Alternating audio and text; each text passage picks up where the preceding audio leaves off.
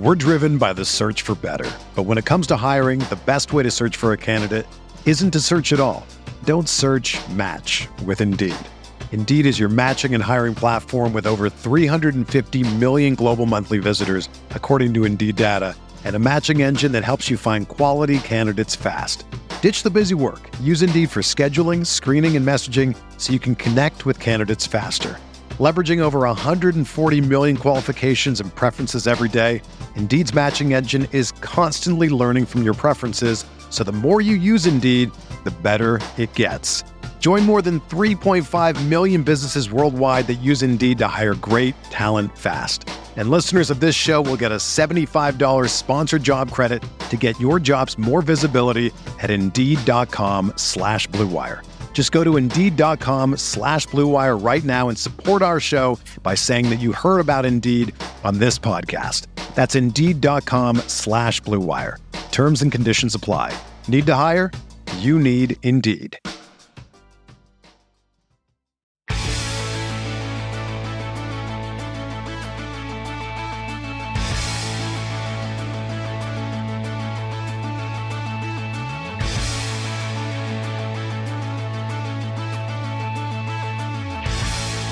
Welcome to the KCSN Draft Show. He's my favorite player in the draft. This dude right here, he's going to be one of those guys that I stand on the table for. If I could, I would trade up for this guy. This guy has a beat on an early My Guy stamp. A very merry Draftmas to all of you. Thanks for joining us today. My name's Kent Swanson. This is the KCSN Draft Show. Kind of the first full episode that you got of this here on the KCSN podcast channels. Really excited to be talking today with a couple buddies here. First, find them on Twitter at Chief in Carolina. Maddie Lane, what's up? I'm torn. College football season's over, so that's disappointing. But now there's no reason not to be talking about the NFL draft. You guys have to listen to me talk about it now because it matters. So this is good. This is right up my alley. This is what I want. But we don't really need to talk about me today. Today's not about me. We have our good friend Zach Hicks is here with us. He's going to be joining us with the KC Draft Guide, helping us out on the KC Draft Guide, taking part in this year. And we are so happy to have Zach here. So Zach, you probably have not talked to these guys in a little while. We're going to be talking to a lot of Chiefs fans here. So go ahead and introduce yourself. Tell these people where they can read about anything that you do, and just tell us exactly how old you are, so that way when we have age gaps in our conversations, people know where it's coming from. When I don't get any reference that you guys make to stuff back in the old days, I can't figure it out. But no, I'm super excited to be a part of the draft guide this year. I've read it every single year. You guys, we've always kind of talked about prospects. We've sat down in Mobile and praised all those players down in Mobile every single year.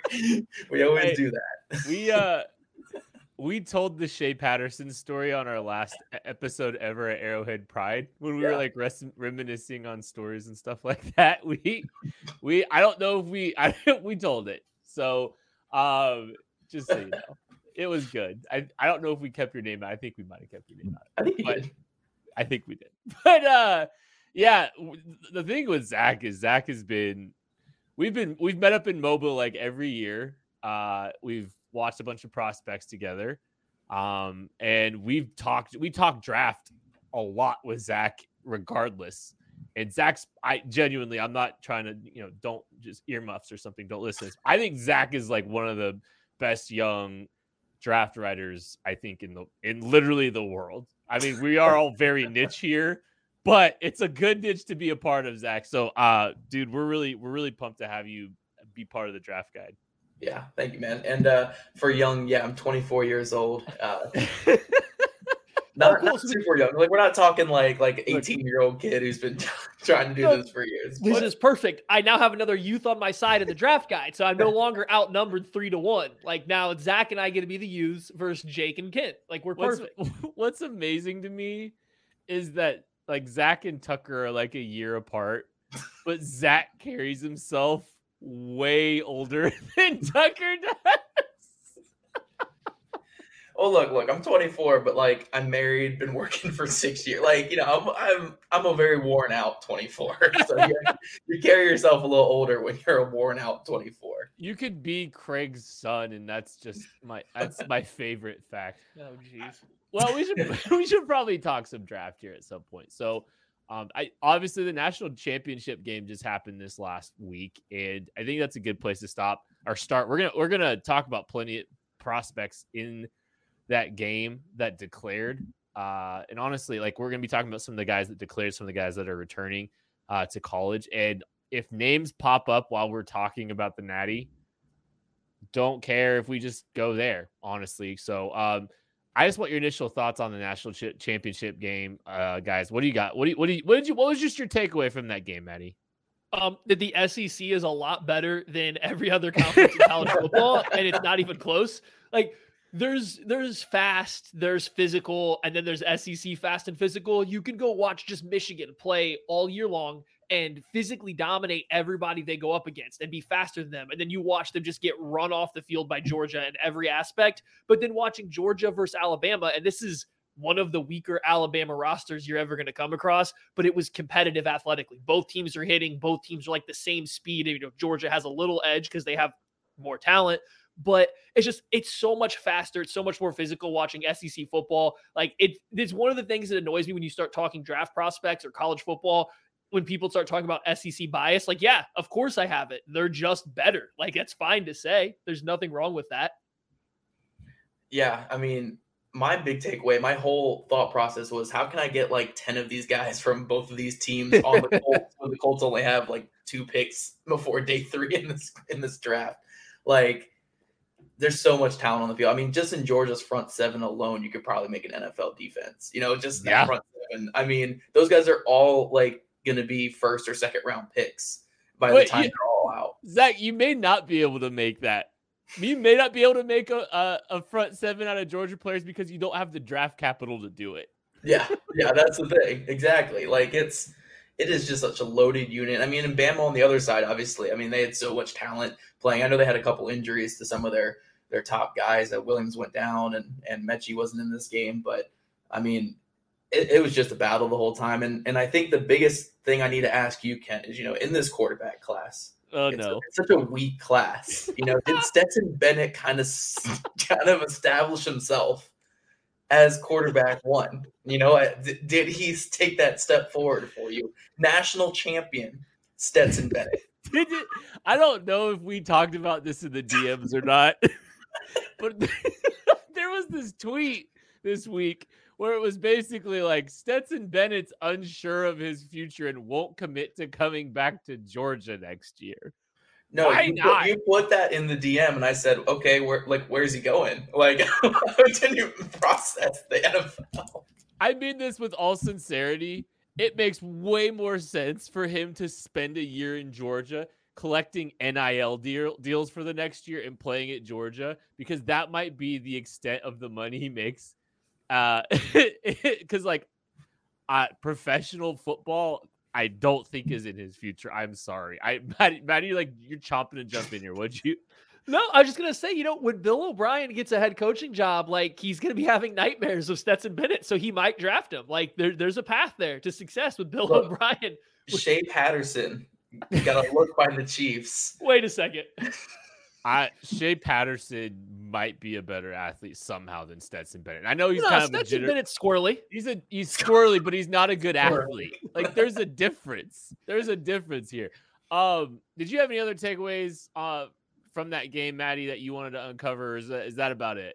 I'm just going to give a quick nod to some of the underclassmen. Like, just if anybody that doesn't follow the draft all year round, there might be some guys that you saw flash in that game that aren't going to be eligible for this year's draft class. So Jalen Carter, defensive tackle for Georgia, he might be the best player in their front 7, and he's not even draft eligible. Like, we're talking about all these guys that are going to go in the first or second round. Carter might be the best one. He's not draft eligible. And then on the other side, number 31 for Alabama, Will Anderson, easily the best player in college football this past year. Easily going to be the number 1 pick whenever he does come out, presumably next year. So, I mean, those are just 2 guys that I think jumped off the field like immediately that we won't talk about the rest of, this season because they're not in this draft, but they deserve a mention here. We talk about all these guys next year. Yeah, like what that corner, I think, isn't it like Rambo or something for what's that other corner's name for Georgia? Across from Kendrick. Can't remember his name. How dare you not know a 2022 draft prospect off the top of your head? No, Ringo? The one that had the interception? Yeah. Ringo. Yes, Ringo. Like that, he's going to probably be a first-round pick next year too. Like all these guys are first-round. Like doing this show like next year at this time, all the guys that we were like, oh yeah, they look pretty good in that championship. We'll be talking about how they performed next year's championship, getting ready for that draft. Yep, Stetson Bennett leading Georgia to 2 straight national championship appearances. No chance. There was one other thought I had when you're talking about just the speed of the game, Maddie, and I think it's kind of watching Brian Robinson Jr. play and trying to look. I'm in charge of running backs for the draft guide, and I was just watching Brian Robinson and trying to place some of the other backs that I've watched into that game, and like I just couldn't see it. I just couldn't see it. So like. I that just speaks. I like Brian Robinson. Like I don't think he's a world beating talent. I think I put a round 4 on him, but I just thought it was just kind of fun to watch him in the tape that you get to see of him versus some of these other backs that you have to kind of squint and project a little differently because they're not playing against. I mean, I'm sorry, Conference USA on a Thursday night just doesn't hit the same. And he has such a unique running style too. I mean, like I'm with you. He's, he's not the typical Alabama running back, but you watch him in this game and some of those runs that he had where he's shrugging off first round linebackers just to pick up 3 yards. Like what you have to do to just be not terrible in the SEC is a different level than just being great anywhere else. And like, since we're talking about, I mean, he's a draft eligible guy. And like you kind of talked about where you are, this running back class as a whole isn't great. So that's good for Brian Robinson because like he's in a weird spot. He's an upright runner. He's physical, but I don't know if he's necessarily like super powerful. He's just hard to bring down. He gives you the very prototypical tall, upright running Alabama running back feel, just without quite the dynamic ability. But then you compare him to the rest of the class and you're like, well, there's only 2 or 3 guys definitely better than him in this class at best. All right. Well, let's go ahead and talk about some of the prospects that declared, because like obviously like the underclassmen, a lot of times you're going to see the kind of the push, the influx of top 100 guys, a lot of guys that leave school early, and there's plenty to talk about. And there's a lot that are going to pop up from this Georgia-Bama game. So we're probably not done talking about the Georgia-Bama game entirely because there's going to be some guys that show up here, but we'll kind of shift it a little bit. So a couple of guys that, one of the guys declaring Tyler Linderbaum. I've seen some people giving him top 10 buzz, Zach. I'm not sure if I'm all the way there, but he is a very good football player. Yeah, I think I have 1 game grade on him. I think we just got a second one on him, so I could, get closer to a final grade on him. But I think I gave him like a mid to late first or something. Freaky athlete. I mean, he's the fastest player on the field, it looks like sometimes. Like when he's getting out on the screen, he looks faster than any linebacker, defensive back on the field. It gives me Garrett Bradbury vibes from when he was in college, which is how fast he moved. Except Linderbaum actually has some strength. Yeah, I was gonna say, that was the thing. Didn't we watch Garrett Bradbury in Mobile one year? Yeah, I was so high on him, man. I was smitten just because of the way he moved. I was like, oh, Jason Kelce. It's Jason Kelce again, except without the strength. Yeah. But now Linderbaum's a blast. I do think. I don't really. There's so many things that you could look at him and say like, oh, this should be like a Quentin Nelson level prospect because you have all the wrestling stuff that people are throwing out there from when he was destroying Wirfs in high school, I believe. So it's like, oh, he's got that wrestling background. He's got all this training where he plays at Iowa, the O-line factory. He has great moments on film, but it is a little inconsistent. He does get rocked sometimes by linebacker. Wisconsin was a great game to watch for all that kind of stuff. Wisconsin was a battle in the trenches. But at the end of the day, he'll be a first-round pick. He'll be a long-time starter. I don't know top 10, though. I don't think I could go that high on him. It's not that he's a bad player. No. It's just that it's a center. And taking a center in the top 10, like I'm trying to remember the last center, Maddie, that went top 10. I don't know off the top of my head, but like I'll even move off of centers. Like, okay, Zach is a Colts fan. Right? So I don't know if everybody knows that, but Zach is an Indianapolis Colts fan. They drafted Quentin Nelson in the top 10, and I don't think anybody has any regrets about that. But if you're going to put Linderbaum up versus Quentin Nelson as prospects, like it's not that close. Like Linderbaum's a great prospect, but he's not that close to Quentin Nelson that you think you could just pencil him in there. So like I'm with Zach. I think he's more of a late round one, maybe mid round one if a team really feels like they need to go get him. But then he mentioned it, that Wisconsin game. Now, Leo Chanel is probably the best downhill attacking linebacker in this draft class. He's 250 plus pounds of just raw power. So yeah, getting rocked by him isn't the worst thing. But when it happens over and over in a game, it's a little concerning to me as you move to the NFL. I get flashbacks of another Iowa center, James Daniels, coming out of Iowa. Everybody loved him, super athlete. I think Linderbaum's clearly better, but they play a similar style of football, and just it never translated for Daniels. I'm just a little weary of taking him in the top, 15, top 20, and just calling him a surefire hit at this point in time. I think Daniels had a good year this year, though. I think just to not trying to derail your whole point, but I think he had a good year. But I could be mistaken. Everything that it's like something I just see on Twitter or something, and then it's in the back of my mind. I'm like, wait, maybe he had a good year. He's in Chicago, like like a tree falls in the woods doesn't make a sound kind of thing. Pretty much. Guys that we're smitten with, Maddie, you have a man crush on Nakobe Dean, an early declaration for Georgia, if I remember correctly. Yeah, Nakobe Dean's my guy.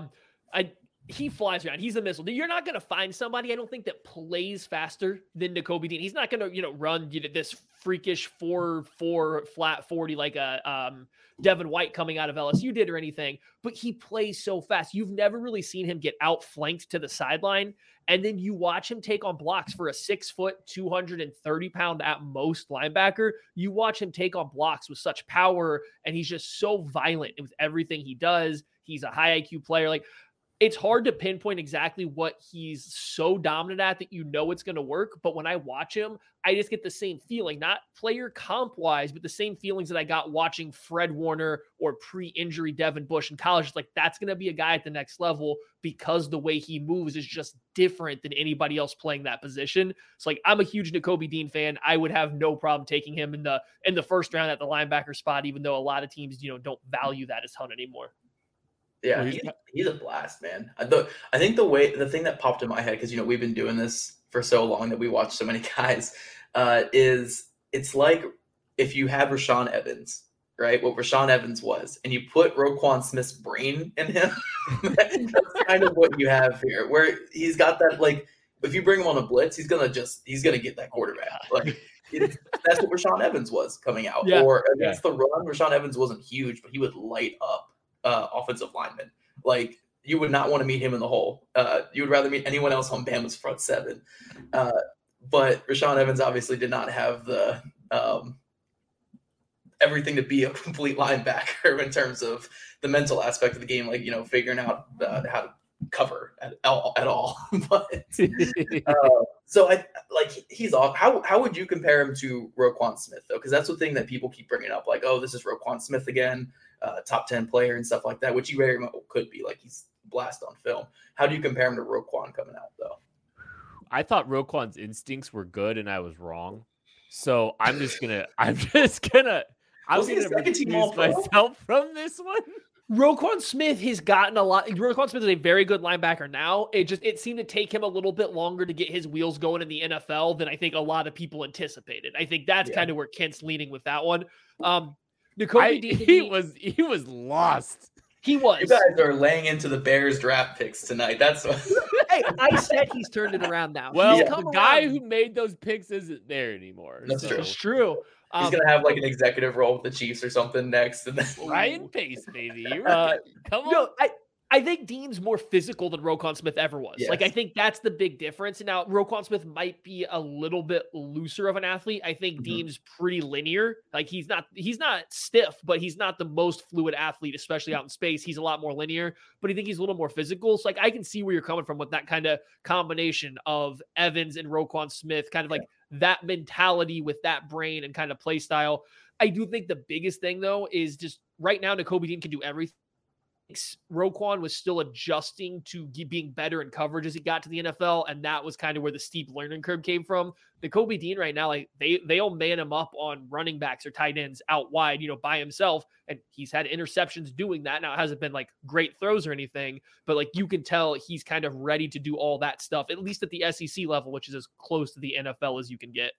All right, Zach, you did the primary grade on Travon Walker. Just some quick thoughts on him. I mean, this guy probably should be more than quick. He might be gone before the Chiefs even pick. He probably will be. Probably will. Yeah. It's funny. Like I feel like preseason, if people were to talk about this Georgia front or whatever, Travon Walker wouldn't be the guy. Well, he wouldn't be the guy that everybody would bring up as like a first round player, or even the top 10 or top 15 player. But he's someone that you really have to like. I think I have a final grade on him. He's like the only player I have a final grade on right now. And that's mainly because I had to watch so many games to really get a good feel for him. He's a freak athlete. Like, he might be the freakiest athlete in that front seven. And you can never see it because of what he's asked to do. Like, you can never see it. It's very rare. But you'll get an insane bull rush. Once you'll get like a really nice hand swipe and he bends around the corner on another play. They move him inside so much, so it kind of hides him. It's kind of like Kwity Paye last year, when you were watching Kwity Paye film. It's like, this guy's so good, but like you can never see it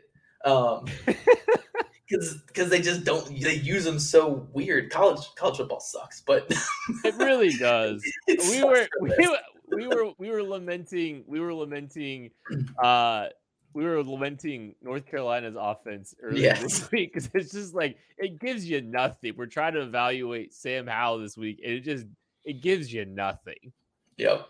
But no, Travon Walker, I think, is a guy who, when he gets to the NFL, he'll be a much better NFL player than college player. And I think that's what we're kind of saying. I think Dane Brugler has him as like a top 15 player. There's a lot of people that are really, really high on Travon Walker, and I think the NFL is going to see his traits, and he's going to test out of this world. Along with, again, played in the SEC, play for Georgia, did kind of everything on that defensive front. I think he's going to be a good player, as long as he doesn't end up in like a train wreck situation like a lot of these guys do in the NFL. Yeah, go ahead. I was saying, you give him a near first round grade so far here. Travon Walker has a near first round grade for us in the draft guide. Yep. And I think that'll probably get a little higher. We have a lot of Georgia games, which is good. We have like 8 Georgia games in there, so I got to keep watching all of his. But yeah, it's tough again, because you see all the traits, but you don't fully see it enough because of what they asked him to do. So I just wish they would like let him loose more. Right. But in the NFL, he's going to be hopefully in a different role, and he'll be able to thrive.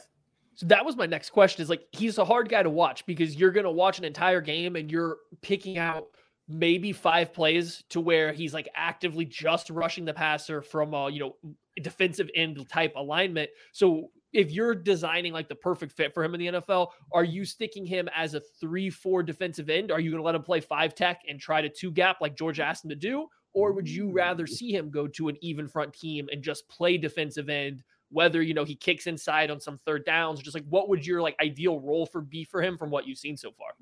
Yeah, I think he could do both. Honestly, I think he could do either one. I think that's going to be a nice little appeal for teams in the draft. If we have a 3-4 or 4-3, we can kind of fit him in either one of those roles. But I think just because I'm around Indy so much and I watch their 4-3, I think of like a strong side defensive end in a 4-3, maybe kick inside on some pass rushing stuff, because he can do that. We've seen him. He has like a nice couple bull rush clips or whatever against teams this year. I think Florida had one where he threw the guard into the quarterback's lap. I mean, he has some really good moments in film from like a 3-tech type position. So honestly, wherever they really need him, but I would probably put him in a 4-3 and kind of keep him on like that strong side, like 5-tech on in the 4-3. We're driven by the search for better. But when it comes to hiring, the best way to search for a candidate isn't to search at all. Don't search, match with Indeed. Indeed is your matching and hiring platform with over 350 million global monthly visitors, according to Indeed data, and a matching engine that helps you find quality candidates fast. Ditch the busy work. Use Indeed for scheduling, screening, and messaging so you can connect with candidates faster. Leveraging over 140 million qualifications and preferences every day, Indeed's matching engine is constantly learning from your preferences So the more you use Indeed, the better it gets. Join more than 3.5 million businesses worldwide that use Indeed to hire great talent fast. And listeners of this show will get a $75 sponsored job credit to get your jobs more visibility at Indeed.com/Blue Wire. Just go to Indeed.com/Blue Wire right now and support our show by saying that you heard about Indeed on this podcast. That's Indeed.com/Blue Wire. Terms and conditions apply. Need to hire? You need Indeed. This is the story of the one. As a maintenance engineer, he hears things differently. To the untrained ear, everything on his shop floor might sound fine, but he can hear gears grinding or a belt slipping. So he steps in to fix the problem at hand before it gets out of hand. And he knows Grainger's got the right product he needs to get the job done, which is music to his ears. Call, click Grainger.com, or just stop by. Grainger, for the ones who get it done. All right, let's talk about a couple wide receivers that declared for the draft here. Both of them wound up in the national championship as well. One of them made a very brief appearance, and one we didn't think was going to be there. Jameson Williams hurt himself in the game. I believe it was an ACL tear, which is just, it's a shame. It's a bummer that we didn't get to see him. And actually, we can add John Mechie into this too as well, because he just declared that, or he just declared as well, but we didn't see him at all in the game. But two Bama wide receivers, Mechie, Jameson Williams, but also George Pickens. And if you've been following on my Twitter, George Pickens is coming off an ACL. It was an ACL, right? Am I correct? I'm sorry. I think it was an ACL. I was pretty sure it was an ACL. Yes, it was. It was. Yep. Okay. All these guys have ACLs. I know, right? All these guys too. Yeah. So George Pickens came back quickly from an ACL and was able to get into the last couple games of the season for Georgia and made a phenomenal catch in the national championship game. Just bailing Stetson Bennett out for the most explosive pass play of the game. Full dive, somehow was able to maintain the football through a roll. It was wildly impressive. And I'll just talk about him really quick. I love the idea of George Pickens coming to Kansas City. I think here's the thing I'm worried about. I don't think teams care about ACLs anymore. I don't think that they're as worried about ACLs. I don't think George Pickens hurt his stock enough to put him in a situation where he could feasibly be drafted by the Chiefs. But I'm trying so hard to manifest this. It feels though, Maddie, because every year there's always a guy early in the year that I'm like, I hope this guy falls to the Chiefs at 32, and then he winds up going like 15th. George Pickens is the exact kind of guy where you hope you're getting a steal maybe, but by the time April rolls around, there's just not even a chance, and he's just an afterthought. So here's the really hard part about George Pickens, I think. If you go back and watch him as a freshman for Georgia with Fromm throwing the football to him, he looks great. He is literally the prototype of a number one wide receiver in an NFL draft. He's got the size, he's got the speed, he's got the hands, the physicality. That's what, until like the past 2 or 3 years, that's what the NFL coveted when they're going to spend a top 5, top 10 pick on a wide receiver. There was a reason he was getting AJ Green comps, and I get it. He played at Georgia, so there's a reason you're going to kind of throw that out there, same school, but he really was like flashing that potential. Then, you have the COVID year. I believe he had an injury in between those seasons. He's coming off the ACL this year. You just don't know what he's going to move like at all times. I already mentioned he had Jake Fromm throwing him the football, and then he somehow downgraded from Fromm to Stetson Bennett. So like he's not being utilized as a receiver at all. It's really hard to peg where the NFL is going to see him. If he goes to the combine and runs a 4.4 flat, then no chance he's making it to the end of first round. I don't think he will. I think he's too big for that. I don't think he has that kind of speed, but it's so hard to put where he's going to go working back from the injury with that offense. But if you're any team looking for a possession receiver, a guy that can make plays above the rim and still be a vertical threat, like George Pickens has to be option 1A or 1B right there with Drake London for your football team. All right, hey, Zach, have you had a chance to watch much Jameson Williams yet? Do you have any opinions on the wide receiver out of Alabama that unfortunately tore his ACL in the championship game? Yes, my biggest take, and this might be a hot take, but he's pretty fast. He's pretty fast. I don't know. Like, I don't know if that's out there, a little out there.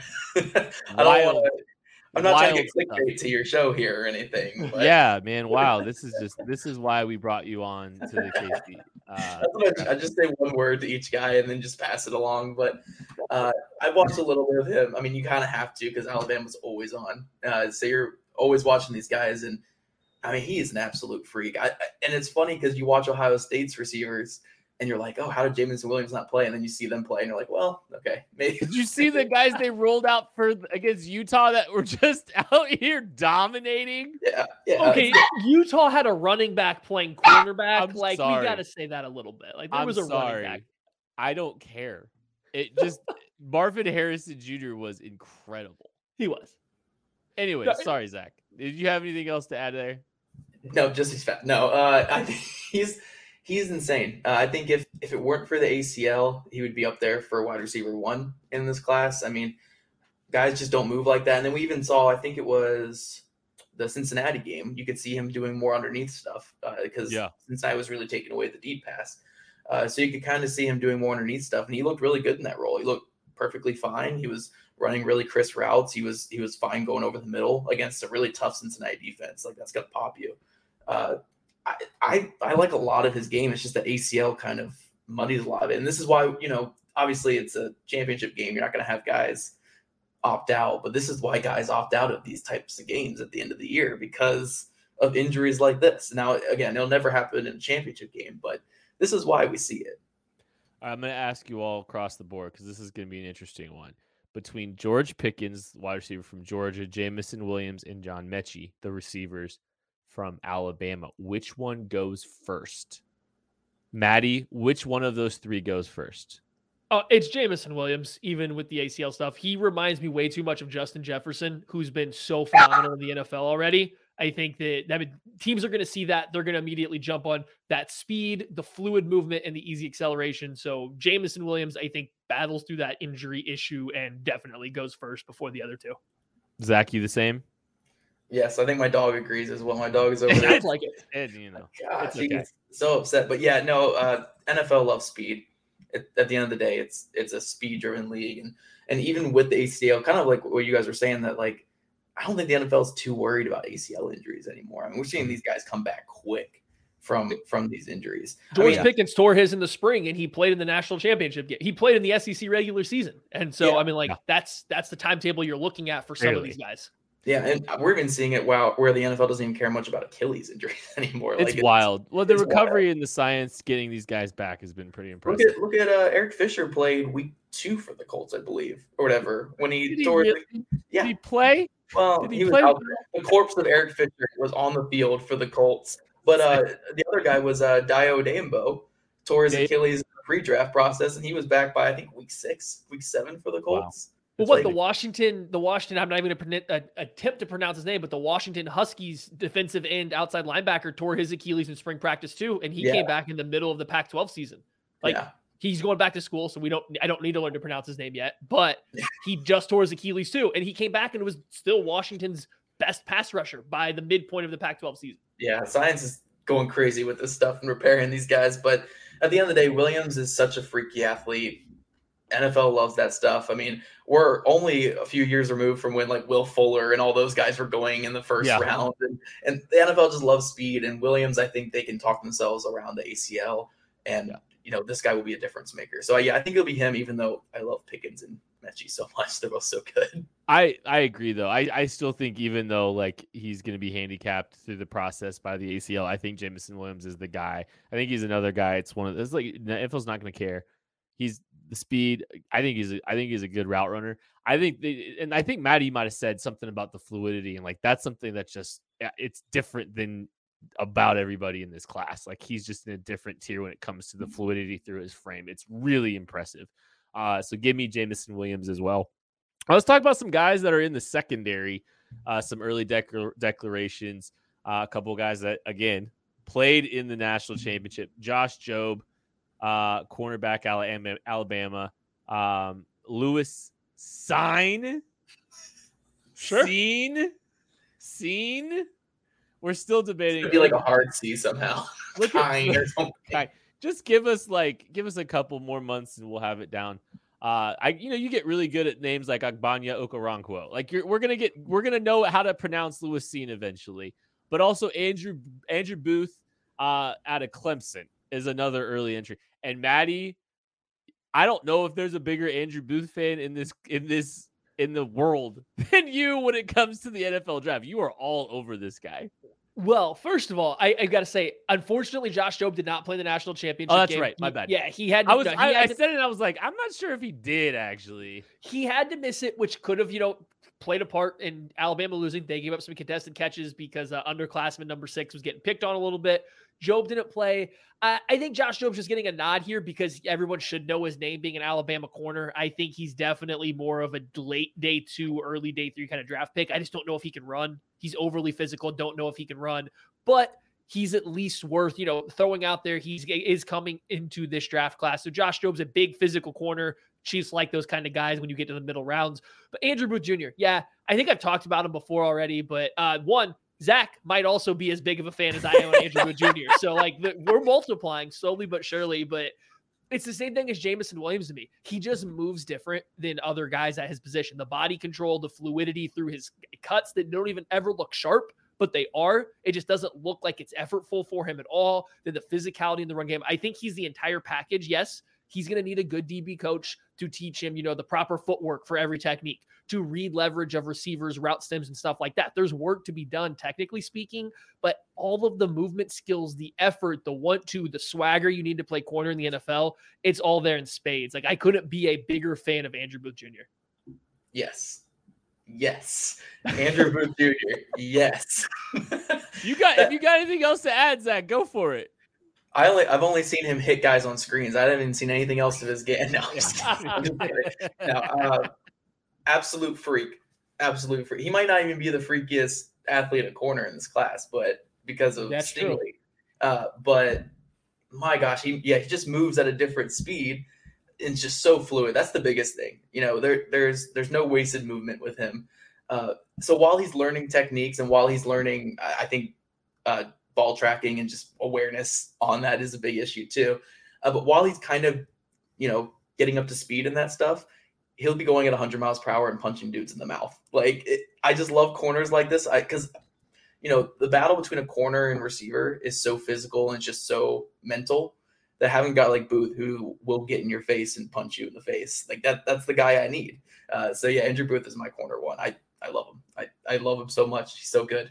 I don't remember which one of you said it. One of you when we were in the DM said something basically the effect of, if you like Stingley and you value Stingley, there's no reason you shouldn't be considering Andrew Booth in that same breath because of, the athletic profile, rawness, all those kind of things. Which one of those was it you, Zach, or was it you, Maddie? It sounds like something either one of us could say. I think it's too nuanced for me. That's Maddie. I would just take Booth regardless. I think they play a little differently, but I'm just saying, if you're looking at drafting Derek Stingley at number 3 and you pick at 4 and Stingley's off the board, then you should be taking Andrew Booth Jr. I don't think there's any gap between them. So if you miss out, if Stingley's your one guy, if you miss out on him, just take Andrew Booth right after, and you're going to be just as. I wouldn't be shocked if Booth ends up being the better pro. I think there's a little bit more to go to get there, but I would not be shocked if he ends up better in the NFL than Derek Stingley. Oh, yeah. No doubt about it. All right, a couple running backs that declared for Georgia as well that are probably worth talking about. Zamir White and James Cook, both guys have dipped. James Cook was actually, I believe, there for 4 years, or maybe more, and Zamir White was as well. Here's the thing, it's kind of weird with all the COVID rules, and this year is going to be particularly weird because you're going to see a lot of guys that are technically declaring for the draft that probably have a degree or close to it. But these classes. Yeah, it's bizarre. So Zamir White was technically, I believe, just a regular junior. He might have been a redshirt junior. I'm not sure exactly what the designation was, but he was there for 4 years. Zamir White is the bigger of the two backs for Georgia. He is. I don't think I don't really know if he's got a dominant trait that I'm geeked out about, but he's kind of in the same kind of, I would say, kind of breadth, and he's going to be in the same kind of tier. I haven't done my evaluation because he's just technically an early entrant. But initial thoughts, I think, he might be tiered similarly to where I have a James Robinson. I think he's a quality prospect. I think he's going to do well in the NFL. There's a path to success for him to run. it's just gonna. I think he's kind of a master nut. Now James Cook is a guy I am very excited about, but again, Maddie Lane might be more excited about James Cook than I am. Listen, we're just doing like the Maddie Lane my guy list today. It sounds like so that's cool with me. Yeah, James, in a draft class that has the offensive side of this draft, especially the skill positions, like you're going to pick outliers like Jameson Williams out, but there's just not a lot of speed in the skill positions. It's a lot more technical guys, a lot more size. There's not a ton of speed. So when you have a running back group that doesn't have a lot of speed, and then you all of a sudden see James Cook hit one of the most wicked cutbacks on a counter run that you're ever going to see in that national championship game, and just him take off downfield with that burst. You watch him run that little wheel route against Michigan and just torch the safety that was on him. Like, that speed plays. And you combine that speed with his movement style, which is very much identical to his brother, Dalvin Cook, who everybody should know as one of the best running backs in the NFL for the Vikings. It never looks herky-jerky. It doesn't look like they're moving particularly fast. It's just so smooth and fluid. Chiefs fans are going to know this. I'm going to say this name. I'm not saying he's this player, but this is the movement style. It's Jamal Charles. Like, he moves in a similar way that no matter how hard of a cut he takes, it just looks fluid and easy. That's how he runs. So you see this cutback on counter and you're like, oh yeah, okay, that was normal. Then you go back and you look and you're, wait, he just jumped moved 3 gaps without skip stepping, without taking a hop. He just changed 3 gaps immediately. I love James Cook. I think he's a great change of pace back. I don't know if he can be an RB1 in the NFL because he's not that big. He can't do everything, but you want to pair him as your second running back, that please have at it. I would love James Cook for the Chiefs because I think he would fill everything they're missing out of that position right now. Yeah, and Kent just mentioned there, he said that he would have Zamir White in the same category as James Robinson is what he said there. So I'm curious, in the same way that you graded James Robinson a couple years ago, where'd you have James Robinson in the guy? Oh, did I say James Robinson? You meant Brian Robinson. I'm assuming. I meant Brian Robinson. Don't get me started on that one. I literally heard you say James Robinson. I was wondering why you were looking at me weird like that. Like, are you a bigger Zamir White fan than I thought? No, sorry, Brian Robinson. Yeah, James Cook. Okay. You can see where I would have got tongue-tied. Thanks. I just wanted to bring up the James Robinson thing. That's all I wanted to bring up. Have you had a chance to get your eyes too much on either Zamir White or James Cook? Do you have any thoughts on either of them, Maddie or Zach? See, I can't get anybody's name right. I will say whenever I watch Cook, I just think Dalvin Cook every time I see him. Yes. I mean, it literally looks like in Dalvin. The face too. If you see him without his helmet, it's like they're related. With his helmet, just with the jersey on, it just looks like Dalvin Cook. And I remember I was watching him a couple times at Georgia. I'm like, I don't know the other running backs in this class, but this is probably RB1 just because he looks really good. I don't know the other running backs yet, though. All right. I think he's sitting like I don't have to watch running backs ever again covering the Colts. I don't ever have to watch running backs again. So. You're not gonna be having to worry about that for too much. No, James Cook is interesting to me because I think he could be a very impactful player, and I think there are traits about him that I understand why he might be the best at what he is, and for the running back position, if that makes sense. But I agree with what Maddie said earlier. I think he's a guy. He's a committee back. I don't think he's a guy that's ever going to be, your RB1. I think he's got to kind of be in a very specific role. But man, there's so much to like about him. He's light on his feet. The smoothness that he runs with, good vision, dynamic as a pass catcher. I'm listing all these qualities off that you love. It's just it's frame, it's size. He's not going to be a factor as a pass protector. I don't think because of his frame. Wait a second. Let's go back to that blitz pickup on the game-winning touchdown. I know, but there's only so much you're going to be able to do as an NFL guy at 190, and that's the thing that bothers me and worries me about his projection. Is there's so much good, there's so many things to like about him, and Maddie did a good job profiling, and I'm lockstep with him. But he'd be a fun piece to add in KC. That is a dynamic weapon that you can do a lot of different things with. I would sign up in a heartbeat for that. Real quick, I'm just going to list a few guys that are returning, Maddie. And if you have any thoughts, Henry To'oTo'o. I don't. That's 100% Henry. Toot. He's got to get on the train before he's linebacker 1 next year. Yeah. Zach Harrison from Ohio State, Isaiah Foskey from Notre Dame, Zach Charbonnet from UCLA. Any quick thoughts on any of those guys? Yeah, I mean, Henry, Tutu, Toto, whatever it may be. I thought he was really We don't have to impressive. learn his name till next year. That's true. He was really impressive for Tennessee 2 years ago. Craig and I actually talked about him numerous times during the season because he jumped out to us. He then transfers to Alabama. You think he's going to take a step back? No, he becomes their Mike linebacker. He becomes the quarterback of that defense in 1 year of a Nick Saban defense. He's making the calls. He's doing all the crazy stuff. I don't think he was quite as dynamic for Alabama as he was for Tennessee, but he was asked to do a lot more. I was kind of impressed he went back. I thought he was going to come out into the draft for sure, but it is a loaded linebacker group. So, I get it. If he waits till next year, I don't know the lay of the land of the linebacker room, but there's a lot better chance that he's going to be a top 50 pick next year than he is this year. So I get the decision. It's he's a guy to definitely keep on your short list going into next season. Zach, are there any of those guys that you're kind of keeping an eye on that you like, that you're disappointed didn't come or aren't entering the draft? I heard good things about is it Foskey or Foxy? I don't even know. I think it's Foskey or whatever. I don't even know. Isaiah Foskey. Yeah, Foskey. Yeah. I heard good things about him. I think Kyle Krabs talked about him as Harold Landry-esque or whatever. I just never got around to watching him before he went back. So I don't have an opinion on him. I just heard good things. And then Harrison I was putting off, and now I can continue to put off. I feel good about that. That was a great decision on my part. Well, you're an Ohio State fan. Yeah, give us your Zach Harrison takes. You're an Ohio State fan. You watch them play. I think it's a good decision for him to come back. Fan. I was a little bit more optimistic about his outlook this year. And I mean, I think he's a good player, but I think he probably made the right choice to come back. I don't think he took as big of a step as some people were anticipating, and that's okay. Real quick on Zach Charbonnet, I'm trying to go find my grade for him. Round 1, right? It was not round 1.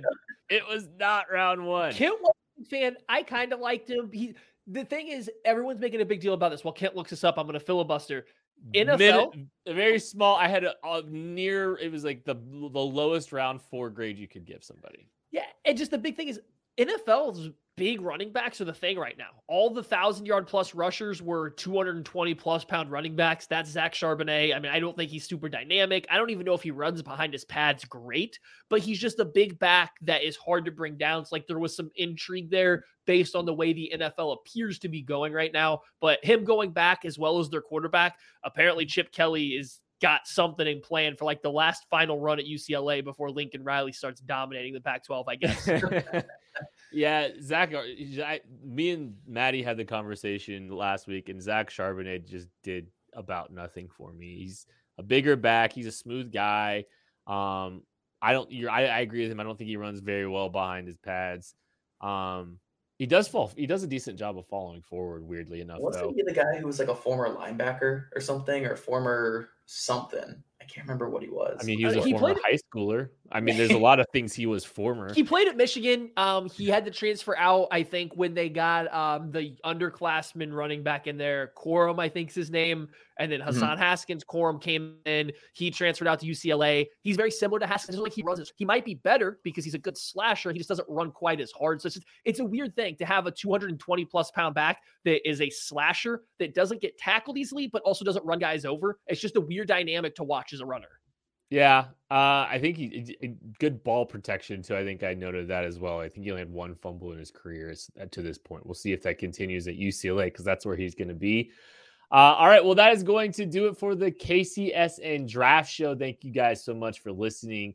Be on the lookout for the next episode. We're starting to ramp up here, even though the Chiefs are still alive and well, and they will be alive and well even if you're listening to this on Monday. Because real quick, Kent, if you're listening right now to this, jump over to kcsn.substack.com. I just put out my early draft season top 5s for all the trench positions. So offensive tackle, interior offensive line, defensive tackle, defensive end, just the top 5 at each position, explaining, my general outlook on the position. So that's kcsn.substack.com.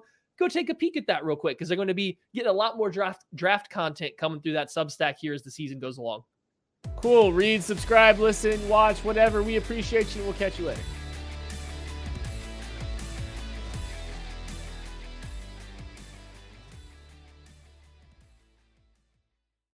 Everyone knows therapy is great for solving problems. But getting therapy has its own problems too, like finding the right therapist, fitting into their schedule, and of course, the cost. Well, BetterHelp can solve those problems. It's totally online and built around your schedule. It's surprisingly affordable too. Connect with a credentialed therapist by phone, video, or online chat, all from the comfort of your home. Visit BetterHelp.com to learn more and save 10% on your first month. That's BetterHelp, H-E-L-P.